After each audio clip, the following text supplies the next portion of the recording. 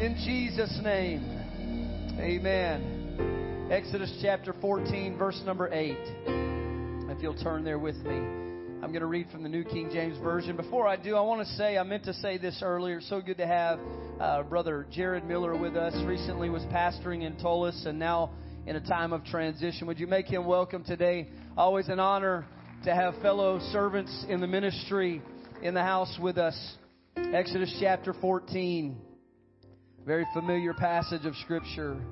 And I'm going to start reading from verse number 8.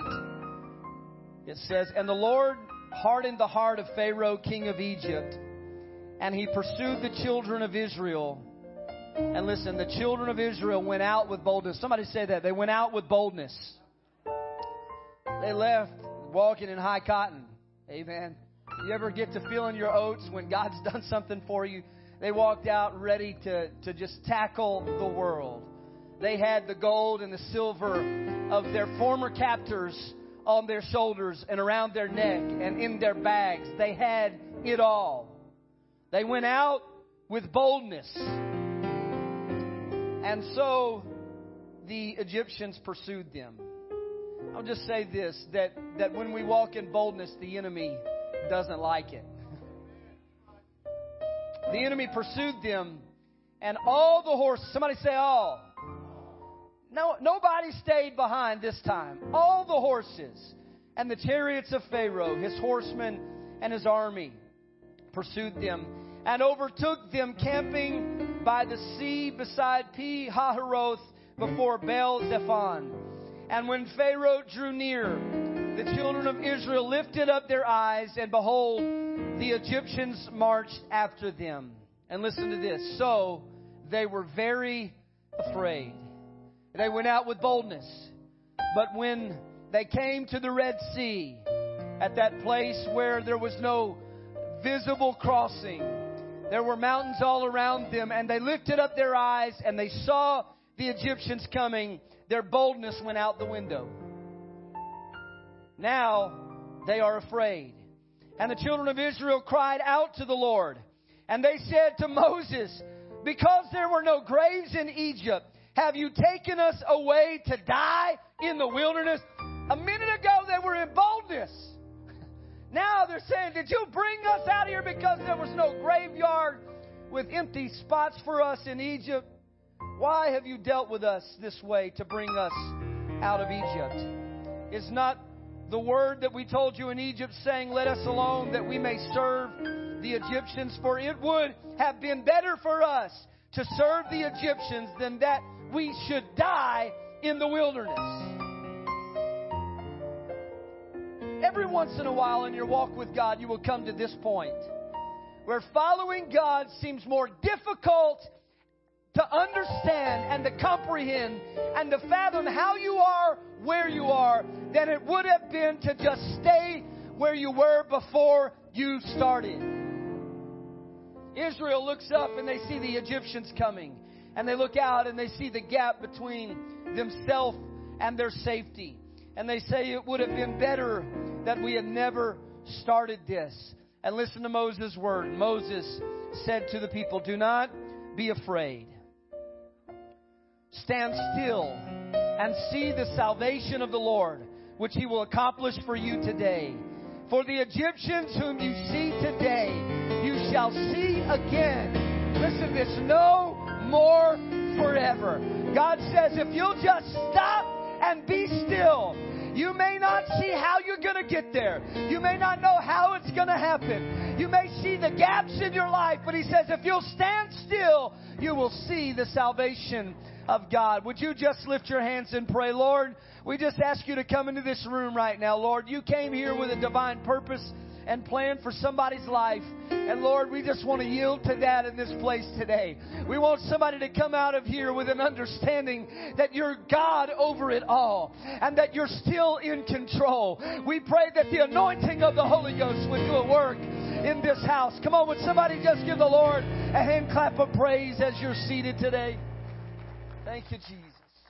Today I want to preach to you about the God of the gaps. Perhaps you've seen the iconic movie Rocky.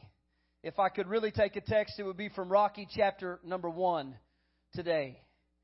Because Rocky, you may know him because of his boxing prowess in the movie, always coming back from getting beat up at the last minute. He had to get beat up for about 10 rounds before he could win his victory.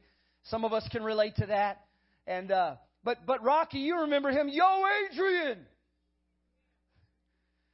There's a scene where Rocky is famously punching a side of beef in the meatpacking plant.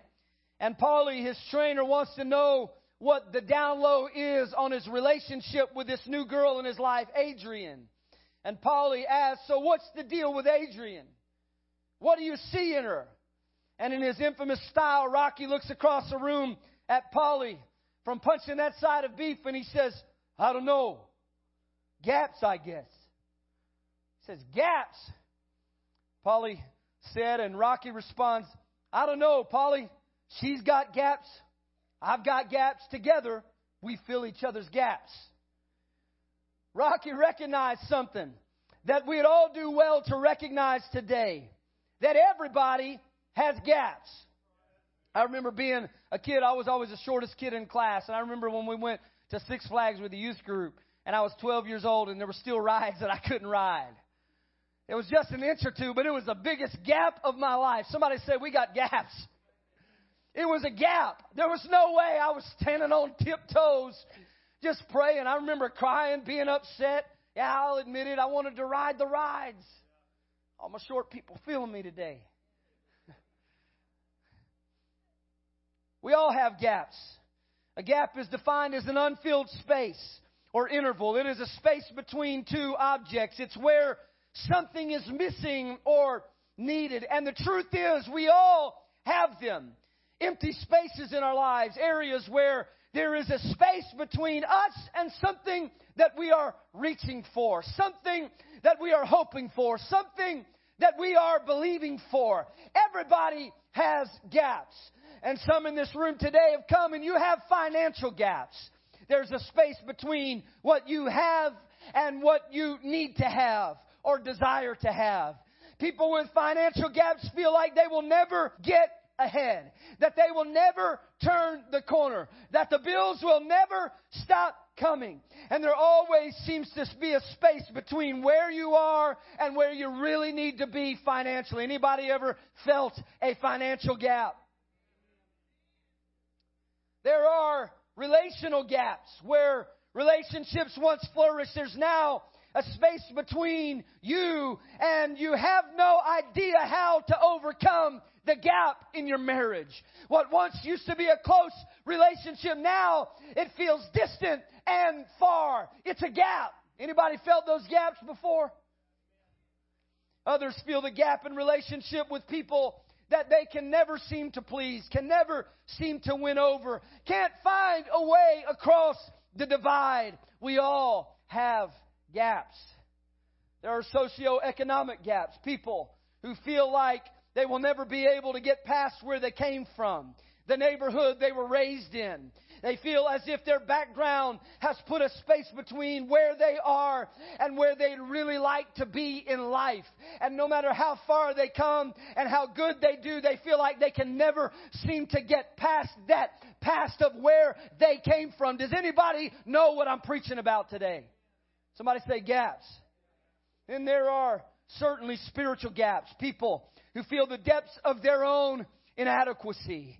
And you feel like you will never be good enough. You will never get it right. That you will never overcome your flesh. You will never straighten out your spiritual life. Every time you get down to pray, you just are overwhelmed with the sense that I am not good enough and that I will never overcome and that I will never turn this corner. It's a spiritual gap. And I've come to preach to people today that there are gaps in your spiritual pursuit, gaps in your character that you can't overcome, gaps in your effort to attain your calling and your purpose. Everyone has gaps. When you feel separated from the thing that you need. And Moses in Israel was living in the gap, dealing with the gaps. In our text, they stood at the edge of the Red Sea, separated from a place of safety by deep waters that seemed uncrossable. They could look across just approximately a mile over that part of the Gulf of Aqab in the Red Sea, and they could see freedom. They could see victory. They could see the other side, but they had no way within themselves to get there. Around them, there were mountains that prohibited their ability to flee. And behind them, there was an enemy bearing down on their location. And note in Exodus 14:8 that they went out with boldness. They went out with boldness. But verse 9 comes along, and the Egyptians pursued all the horses, all the chariots, all of the army. And they were bold because they didn't know they were being pursued. They thought they had gotten out. They thought that because God did something to begin the work in their life, they'd never have to fight again. They'd never have to flee again. They'd never have to face adversity again. Let's just go ahead and rip the Band-Aid off. That isn't ever what God has promised. They had experienced a measure of salvation, but they had not yet got to the promises and to the purposes of God yet. They had experienced some miracles, signs, and wonders. They had been delivered by the blood, and they walked out with boldness. But when they saw that Egypt wasn't going to give up, and that Pharaoh was bearing down on their location, they came to the edge of the Red Sea, and the Egyptians overtook them there. And suddenly everything changes for them. They see the Egyptians, and then they look and they saw the sea. And they were afraid. Why? Because they didn't want to die. Why are they afraid? Because they see the gap between where they needed to be and where they are. They see the gap between where they want to be and what they're really dealing with in life. They see the disparity between what God has spoken to them and what they are experiencing in the present moment. And it's called the confusion of disparity because God said, I'm going to bring you out. God said, I'm going to give you a promised land that flows with milk and honey. God said all these things to them, and they saw the miraculous hand of God begin them. But here they are living in reality. And reality is the Egyptians are right there in their face. The disparities have a way of stealing our joy, siphoning away our boldness, and leaving us fearful. Look at what happens to Israel. Verse 11 says, Then they said to Moses, Because there are no graves in Egypt, have you taken us away to die in the wilderness? Why have you dealt with us this way? They start getting mad at the preacher because they got saved. You didn't tell me it was going to be this hard, Moses. You didn't tell me there were going to be battles to fight, Moses. Listen, just one time. It's not the preacher's fault. It's a part of the process. It's a part of the plan. And there are many that give up on God's plan because of the confusion of the disparities they see in their life. And that's who I've come to preach to today. People that they hear the word and they believe the word, but they're not seeing it like they believe it. You're not experiencing it the way that you saw it unfolding in your head. And so they say to Moses, Why'd you bring us out here? Did we not say in Egypt, leave us alone and let us serve the Egyptians? We prefer our slavery to this struggle. And it would have been better for us to serve the Egyptians than that we should die in the wilderness. You see, many people will give up on God and on prayer long before they see God's will happen in their life. And it is because they enter a stage of confusion called the confusion of disparity.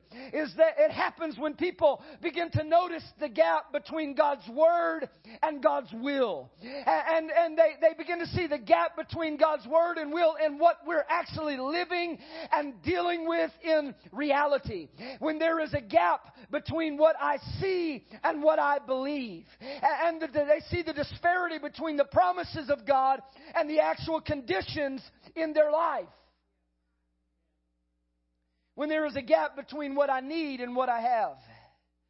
When there's a gap between where I'm living and where I'm called to live. When there's a gap between what I'm able to do and what I'm asked to do. And when there's a gap between where I need to be and where I am living. It's when we start seeing the gaps that our faith is challenged and tested. It's easy to believe when you're walking out of Egypt wearing the gold of your enemy. But it's hard to believe when you see them bearing down on you and you see no way of escape. Because Israel saw the gap between what God was saying and what they were experiencing.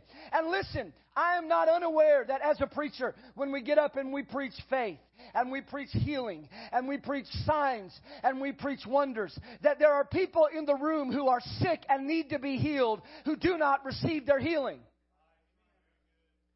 There are people that are praying for things that haven't yet seen it come to pass. Can we just get down where we live? And people will amen the preacher and say, I believe it. I'm just not seeing it. I believe it. We're kind of like the man who said, I believe, help my unbelief. Because we believe it. We believe that God is able. We believe that God can. We believe that God does. But we just don't see it happening in our circumstances and in our situations. And it's easy to get confused when we see the disparity between what we believe and what we see.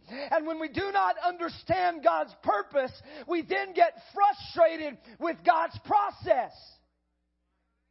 Because we don't understand, the Bible says of this same generation that I'm preaching about, that they grew discouraged after God delivers them through the Red Sea. Spoiler alert. After He delivers them, they get in the wilderness and they grew discouraged because of the way. They didn't understand God's purpose. They didn't understand God's purpose, so they get frustrated with the process. And when they're frustrated with the process, they get altogether confused about their progress. Israel doesn't understand. They're on the brink of one of the greatest things they'll ever see God do in their life. But they have no idea. No clue. They feel like giving up, and they are literally just a stone's throw from victory. They're just across just a few steps away from seeing a way open up where there seems to be no way. And they're ready to give up because they don't understand God's purpose. They've gotten frustrated with the process, and they're confused about their progress.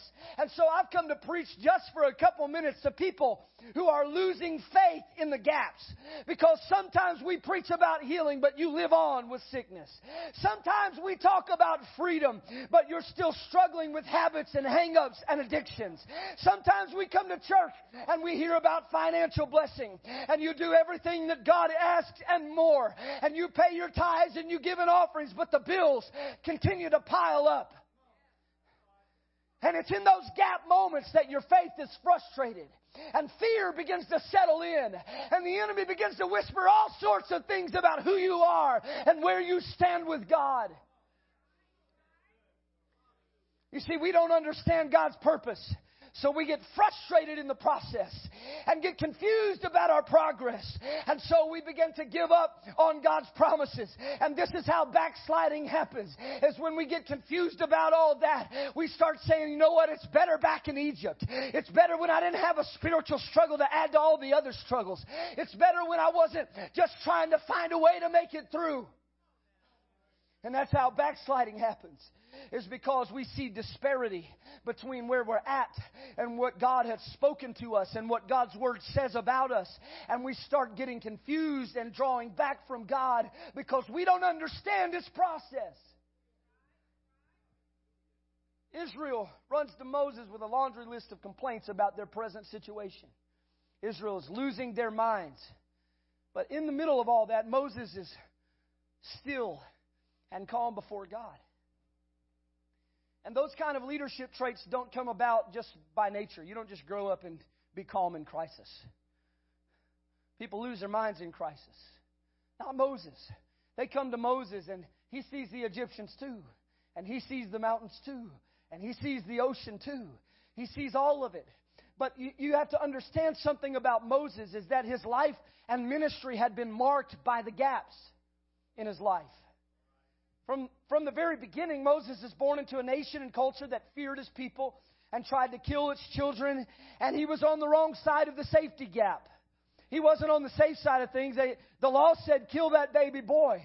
And so he was hidden away from society by his mom and dad. There was immediately a gap in his life. Mom and dad hide him away until they have to do something. And so they put him in a basket. But mom can't be by the basket, because then they'll know he's a Hebrew child. And then they'll just do what they would have set out to do in the first place. And so the scripture says that Miriam puts him in a basket in the Nile River. And Miriam, his sister, follows from a distance. That's a gap. There's immediately a gap between Moses and his family, and one that would remain for the rest of his life. And then he was raised with a space between him and his family, separated from his true identity and from his own culture. There's this gap in his life. He never really fit in all the way in Egypt, because down deep, he is a Hebrew. And so he's living far from who he really is. And then there's a gap between his intentions and the outcome of his action. As he begins to close the gap between where he's been living and what his real identity is, he starts getting a passion for his people. And one day he sees an Egyptian beating a Hebrew slave. And his intention was to save, not to hurt. But there is a gap between what he intends and what the outcome is. And he ends up killing the Egyptian, hiding his body. And the next day, his people turn on him. It's the gap between the intentions and the outcomes. So Moses, what does he do? He puts a gap between himself and his problems. And he flees from Egypt. And he puts some space between his past and his present. And he's running from the problems, but the problems really haven't been dealt with and solved. And so Moses goes out to become a shepherd in the wilderness. And Moses lives far from society, living apart from everything that he's ever known and everything that he's ever experienced. 40 years of living in the gap. When suddenly one day Moses is walking along and he sees a burning bush. I love this. And he turns aside to see what it was. And God tells Moses, you stop. Stop right there and take off your shoes. Don't come too close, Moses. Leave a gap between me and you. Because the ground on which you stand is holy ground. And it's at that burning bush that God begins to speak to him about who he is and what he's calling him to do. He says, I have seen the affliction of my people in Egypt, and I have heard their cry. And so, Moses, I'm sending you to set them free. Moses was now confronted with the gap between who he was and who God was calling him to be. And he said, who am I that you would send me? Don't you understand my history?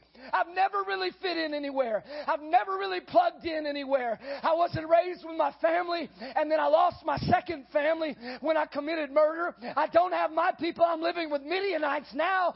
Don't you know who I am? There's nobody worse to do this, God. Sorry, God, you picked the wrong guy. Who am I that you would send me? Who am I? Moses isn't even amazed that God wants to rip millions of people out of slavery. That's not what he's amazed about. What he's amazed about is that God would pick him. He sees the gap and he says, Lord, who am I that you would send me? He sees the gap between what God wants him to do and what he's able to do. And so he says, what would I even say? What would I say to them? Who would I tell them even sent me? And listen to God's answer. I love this. He says, Moses, tell them that the I am that I am sent you. Now, maybe what you didn't know about this phrase was that it's a Hebrew idiom. And it's I am that I am, this Hebrew idiom. And the translation literally means this. It means that when you get there, I will be there.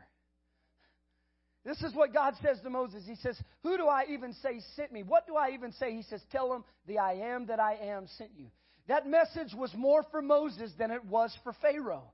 Because what God was saying to Moses was something he well would have understood. He's saying, Moses, you don't have to worry about who you are. You don't have to worry about what you're not able to do. You don't have to worry about what to say or how you're going to accomplish this. He says, Moses, if you'll just say yes and go, when you get there, I will already be there. Anybody ever got to a restaurant and somebody is already at the table and you're looking for them? I'm not patient. When I'm waiting at a table and you're not there, I'm checking my watch. I just get this picture of God sitting at the table in Pharaoh's court. And he's just checking his watch. He says, Moses, I'm already here.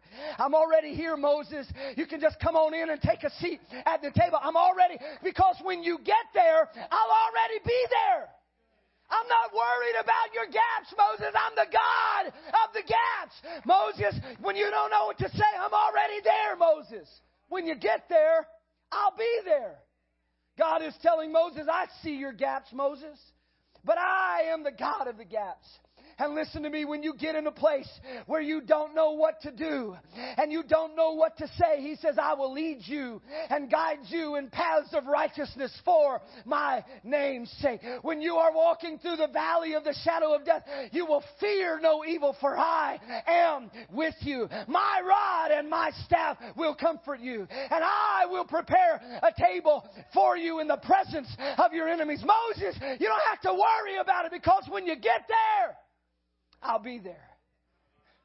When you get to the place where you can't do it, Moses, my strength is made perfect in weakness. My strength is not just made better in weakness. It is made perfect in weakness.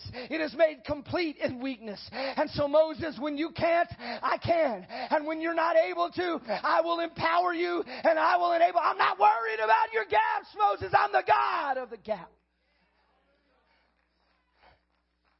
When you don't have the words, Moses, when they deliver you over, do not be anxious how you are to speak or for what you are to say, for what you are to say will be given to you in that hour. So words echoing down through time to the apostles. Listen, people have always been confronted by the gaps in their ability and these uncrossable chasms that we don't know what to do with. But I've come to preach to someone today who's living in a gap, that God is able, that God is willing, that God is not intimidated by your issue. God is not afraid of your problem. God is more than able to overcome your weakness. He is the God of the gaps. And He was telling Moses, when you get to the gaps, I'll already be there, Moses. I've already gone before you. I'm the God that goes before you. I'm the God that has already made a way where there seems to be no way. Moses, I'm the God. I already saw it in my foreknowledge. I saw it, and so I predestined you for victory. Moses, you may not know that the waters are about to peel back, but if you'll just stand still, you'll see the salvation of God. If you won't retreat and if you won't march, if you'll just stay there and trust in God, you'll see the waters open up, because I am the God of the gap. You know, the term God of the gaps is levied as a criticism against Christian believers. I don't know if you knew that. That's why I chose it for this message. Because atheists claim that whenever Christians don't understand something or cannot find an explanation for a scientific reality, they just insert God into the gap. Oh, God must have done that. God knows that. And it's levied as an intellectual criticism against theism.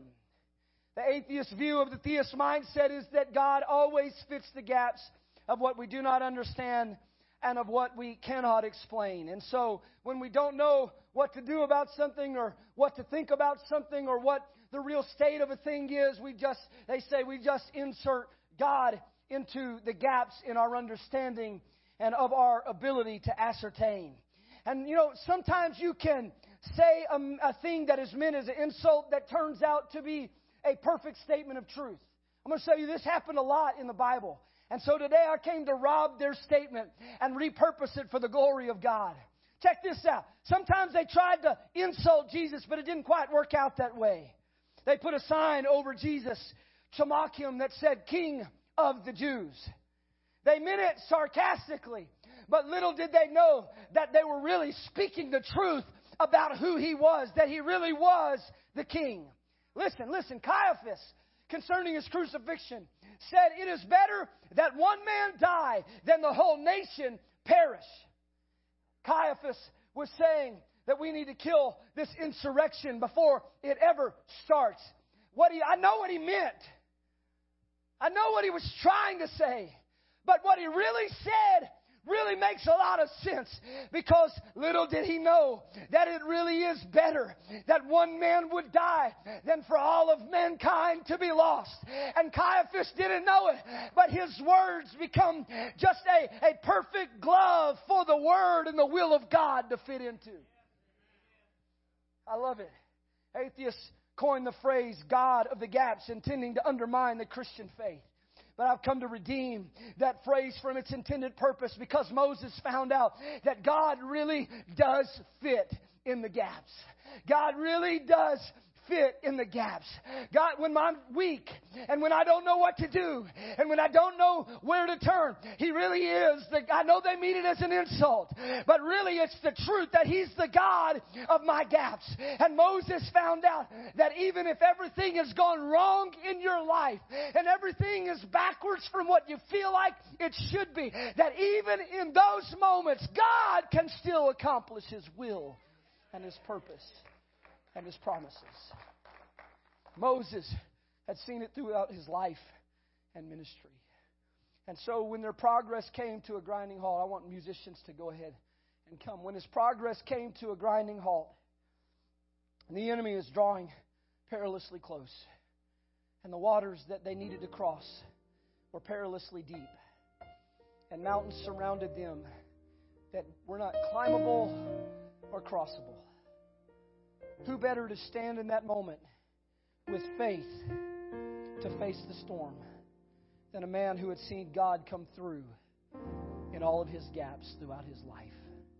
Who better to be the spokesman of that kind of God than a man who didn't measure up, than a man who had just watched God make up the difference his whole life?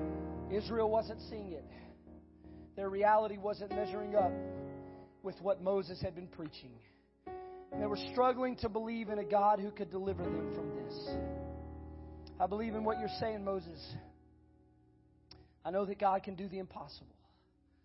But I also know the way life works and that it's not working out so good for us right now. Moses, you see, you just don't know what I've been through. Moses, maybe you don't fully understand what I'm up against. And Israel begins to question everything. Were there not graves in Egypt?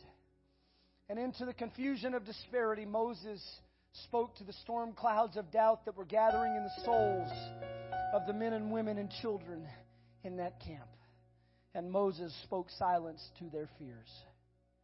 And Moses said to the people, "Do not be afraid." I just pause in the end of this message to tell someone that your fear will drive you out of your promise every time. Your fear will widen the gap between a repaired marriage and relationship every time. Your fear will goad you and guide you into making the wrong decision at the wrong time. And I want to tell you, the wrong time to make a mistake is when the enemy is bearing down. Moses, silent before the oncoming marching army of the Egyptians, says, "Do not be afraid." I'm preaching to somebody here. I knew that this would just kind of slow down in the end of the service, but I'm preaching to someone here who is so scared because you don't know how it's all going to work out. You're just afraid, and you try to fix it, and you try to put it back together, and you try to find a plan or a way of escape, and you do everything you can, and you believe the preaching, but you're just not seeing it in your life. Do not be afraid, Moses says. Stand still and see the salvation of the Lord.